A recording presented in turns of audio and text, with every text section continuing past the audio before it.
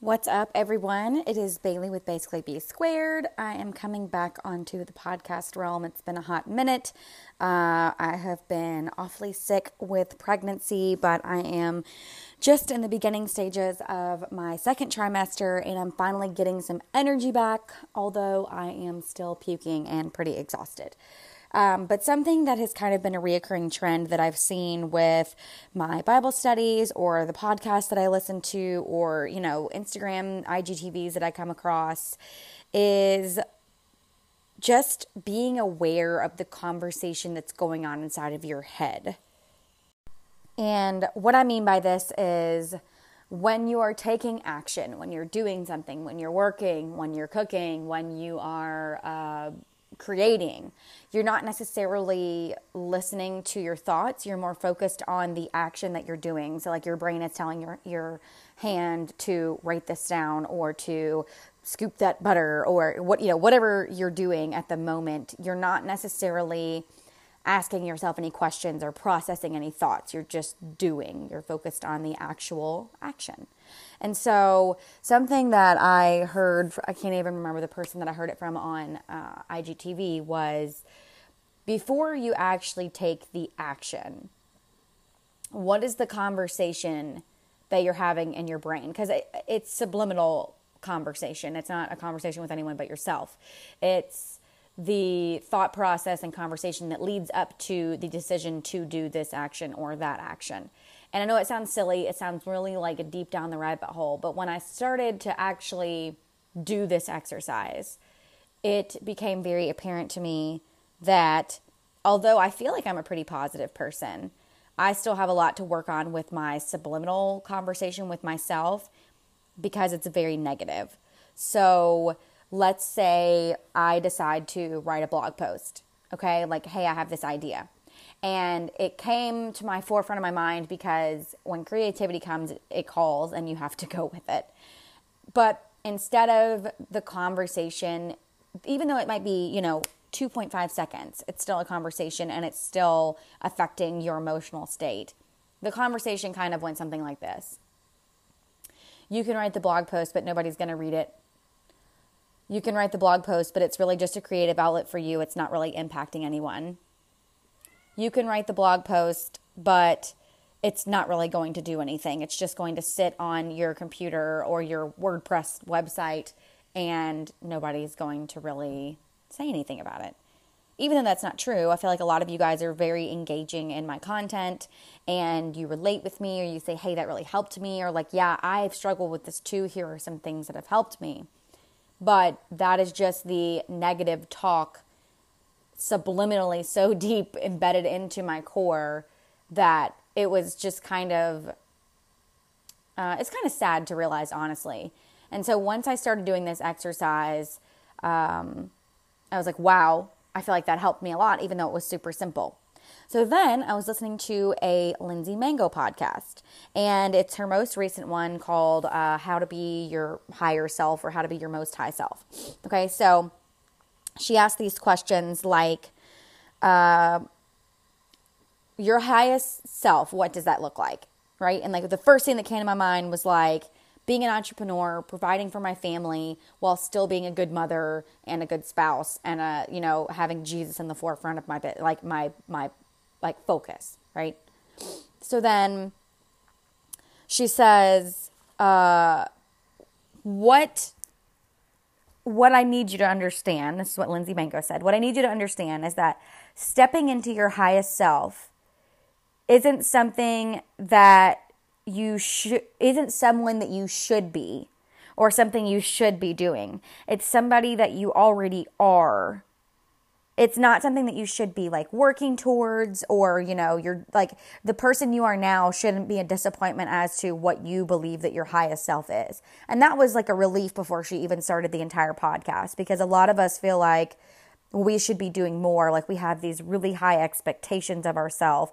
Like, oh, I should be working out 5 days a week, and I should have meal planned for my entire family for the entire week. And I should be making more money, especially for the resume that I have, but I'm shortchanging myself.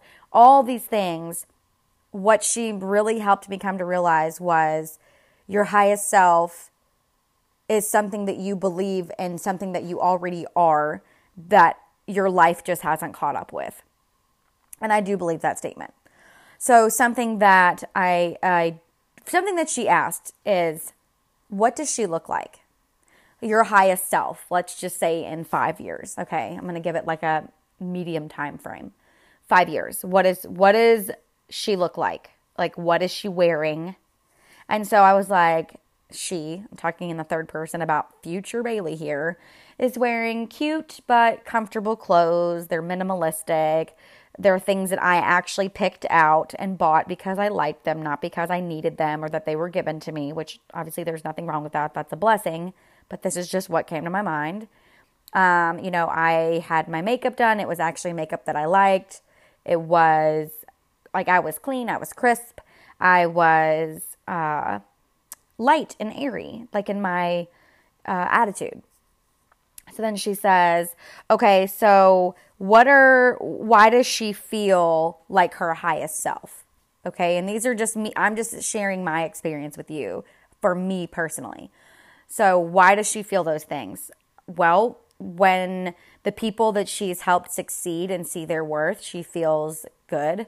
When they believe in the transformation of themselves through her, me, whatever, this is getting weird, and like transformation, like seeing others transform and being able to help others transform and coach them and love them through it to see their value and see their worth. That is what makes me feel like my highest self, okay? And so 5 feelings. This is what Lindsay Mango said. 5 feelings as to why she feels this way. Like, we're going to break it down, get it really specific, right?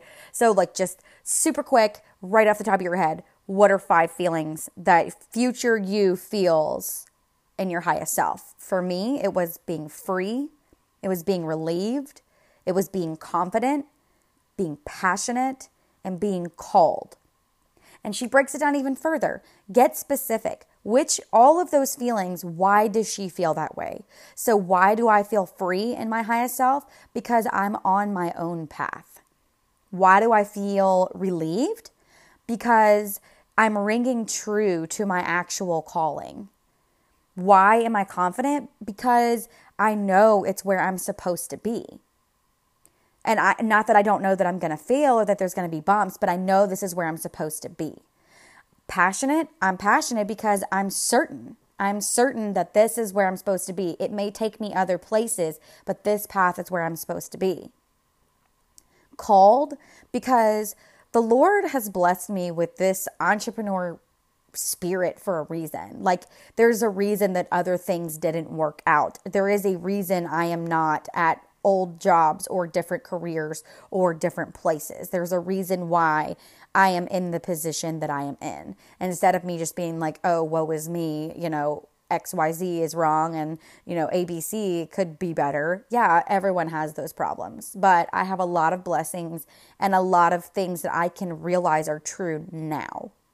So there is something called a bridge thought. I think Brooke Castillo with the Life Coach School talks about it. It's like what don't you believe about your highest self? What do you believe about your highest self? And how can you create a bridge between the two, right? So, and again, all this is covered in Lindsay Mango's podcast.